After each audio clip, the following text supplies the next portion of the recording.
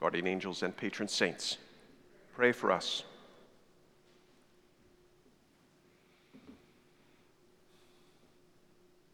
Well, our church year begins anew in this season of Advent, in which we dedicate ourselves over the next 4 weeks. Really, it's a total of 5 weeks since Christmas falls on a Sunday this year for the arrival of our Lord, the welcoming of this unlooked-for surprise in the history of the world, the coming of God as a Messiah in the form of a little child. As a way of taking stock of what Advent means, and really about what our faith means, there's a project at the initiative of the Archbishop in all the parishes of our diocese involving the presentation of the gospel in 4 parts, the 4 basic steps of what it means to believe in the gospel. I believe this initiative is well-timed. In my experience, many of us find ourselves sort of, as Catholics, starting to watch a movie in the middle of the whole story. We've missed enough of the parts at the beginning that the events that are taking place and the parts that we're actually seeing don't make sense to us. If we don't have the whole story, it's hard to really understand each individual part. In my experience, many of us, those who've been Catholic for many years, those who have had no religious upbringing whatsoever, often find themselves in a similar position of not really grasping why it is that these things are the way that they are, why we do the things that we do, why we believe what we believe. And if we haven't got the whole plot, because the world is a kind of story, if we haven't gotten the whole plot, we tend to get lost. So, at the Archbishop's request, I'd like to undertake this just 4-part homily series to try to lay these 4 steps of believing in the gospel out. This is, in fact, our responsibility. The church was given the commission by Jesus himself: preach the gospel. Tell the story. How can they believe if they have not heard the message? And how will they hear it if no one preaches it to them, says St. Paul. And if we haven't heard this, we haven't made an act of faith, a response to it, to say, yes, I accept that, well then, we shouldn't be surprised if sometimes we don't feel the power of the gospel. The gospel is powerful. It's the power of salvation, says St. Paul. The power for integrity, wholeness, healing, freedom.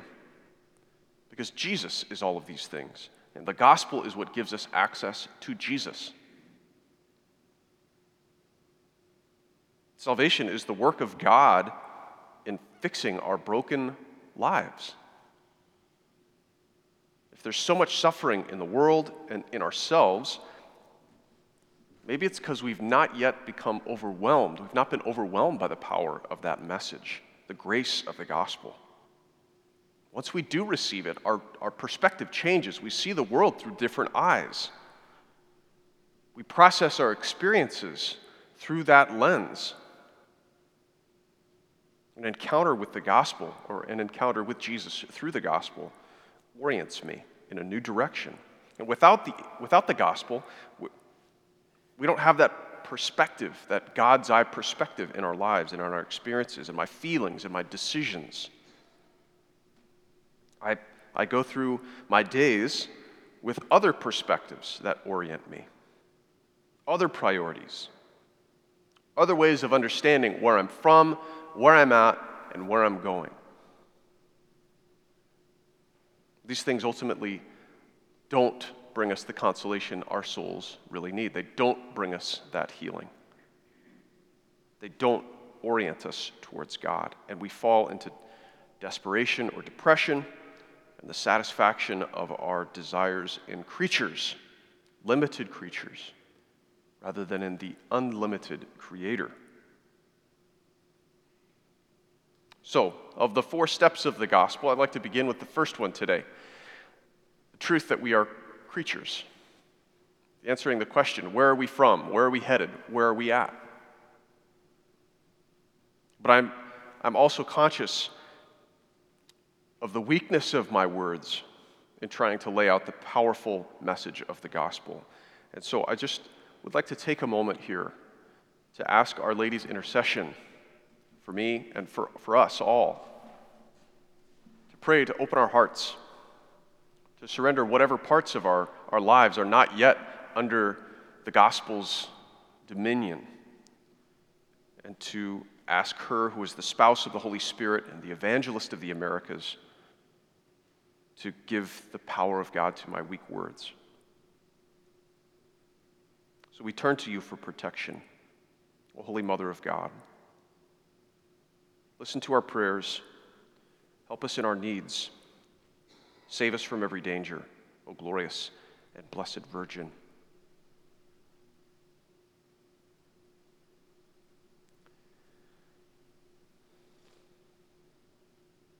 The Gospel of Jesus reveals to us that we are the creatures of a good Father. And so the first step of the gospel and accepting the gospel is coming to believe that we are created, that God created everything and created each of us. We have to understand what this means in the proper sense. We learn about this, of course, in the scriptures, in the Bible, in the first chapters of the book of Genesis. It's very easy to insert an interpretation of that biblical text with different kinds of questions than they were intended to answer. The purpose of the Bible is not to teach us so much the literal history in a moment-by-moment account of the origins of the world, but it's meant to be a response to the question, who are we? Now, that's not a scientific question. And so trying to draw scientific truths out of the Bible is a mistake, right? It's a misinterpretation of the Bible. The scriptures express the truth of our origin in a poetic and even in a mythical form, a narrative. It's not possible to capture these truths in scientific and rationalistic language. They don't come out of the laboratory. We can't reproduce them in an experiment. They come out of the mysterious heart of the Holy Trinity. And the story of Genesis signals for us, informs that we're adequate to the needs of the people who were hearing those things for the first time, namely the ancient Israelites, who we are. And these are the truths that it's meant to convey. There's one God. That this God is totally good. There's no evil in him, no darkness at all. Everything that exists is his work. Everything that exists. And everything that exists is therefore good, because it is the work of a good God. God created the human race as his specially excellent creation, not as servants or slaves, but to live with him as companions, to share his life. And this means we are created in the image and likeness of God, with stewardship and dominion over those good creatures. And the human race is created in the image and likeness of God, and so through their freedom, their use of their reason and intelligence, their free will, and ultimately through their own communion as male and female, reflect the beauty and the goodness of their Creator. And that ultimately we are created for life, not for death. Death is not a part of God's original intention for creation. This is the vision of the book of Genesis. This is what it means to be created. This is the worldview that we see everything in light of.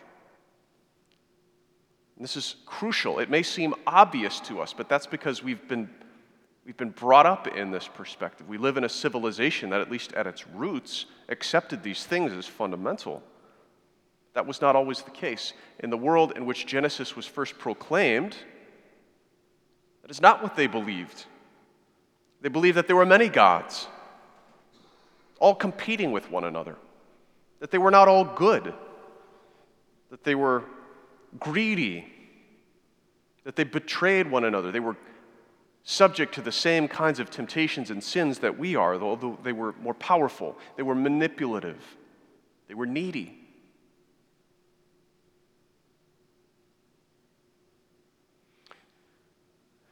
These other religions of the ancient world also taught that the gods weren't really the most important, powerful realities, that there were other impersonal forces without names that ruled over both gods and humanity. They believed that good and evil were equal, that light and darkness were equal, and they were all involved in a perpetual war between themselves, back and forth, and back and forth, without end. Sometimes one side was winning, sometimes another was winning. There's another way of kind of illustrating how we need to understand the Scriptures in the proper sense. We see this worldview in other parts of the Bible. In the book of Ecclesiastes, we hear this same thought. The sun rises and the sun sets.